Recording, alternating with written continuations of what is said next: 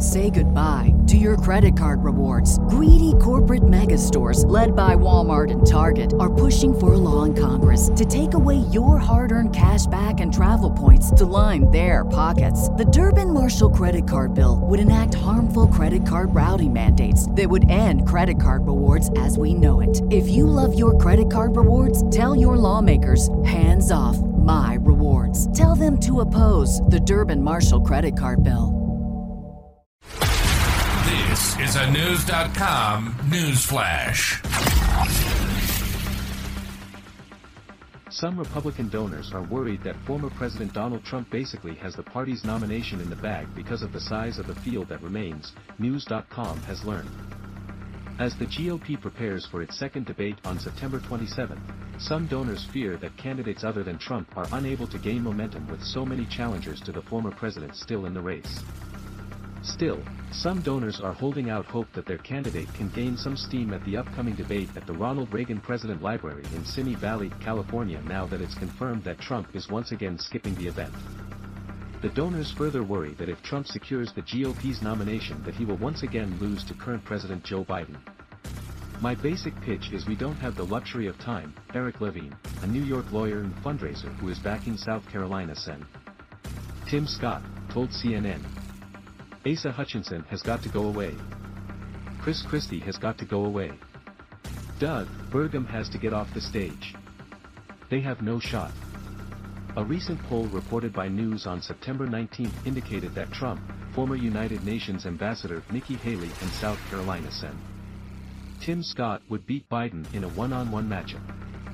However, that apparently is not easing the concern some Republican donors have as Trump still has a large lead in the polls. I don't know if there's anything I can do to have an impact on this race, said Freda Levin, a Republican donor from New Jersey. Every Republican's dilemma right now is, do we try and undermine and destroy Trump, only to have it come back and haunt us because he's the candidate, and it's Trump or Biden?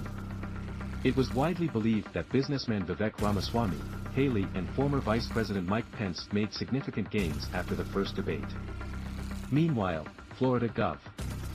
Ron DeSantis has been dropping in the polls while still being considered the top contender against Trump. Perhaps part of the reason so many candidates are staying in the field, only Miami Mayor Francis Suarez has dropped out, is because of the 4 indictments and slew of felony charges Trump is facing. Trump has said he would not pardon himself if he's found guilty and also wins the presidency.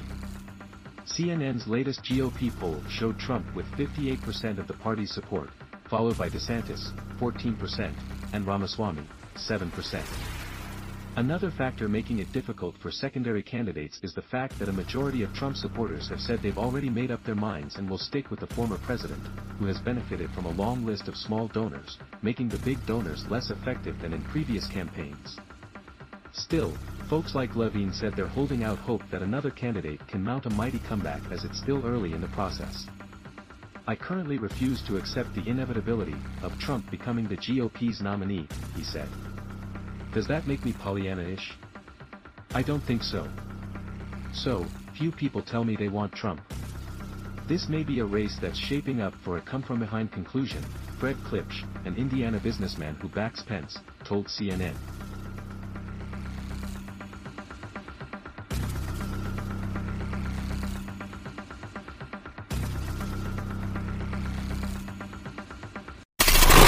Knowledge. Unfiltered. News.com.